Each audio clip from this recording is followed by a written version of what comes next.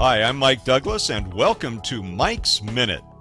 It's the little things we do that help change a culture. Consider the Choose Civility campaign celebrating its second year under the leadership of Stanislaus County Office of Education and its superintendent, Tom Chagnon. While Choose Civility recommends 12 basic life principles, including listen, accept and give praise, and speak kindly.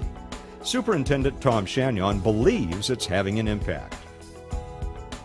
Behavior at city council meetings and other board meetings have really improved, and neighborhoods are starting to come together to have focus groups and neighborhood get-togethers. It's all based on what this Choose Civility initiative is promoting. People getting along, respecting one another, being kind to one another. It's all about you and me making daily choices to choose civility. Love your neighbor as yourself and do unto others as you would have them do unto you.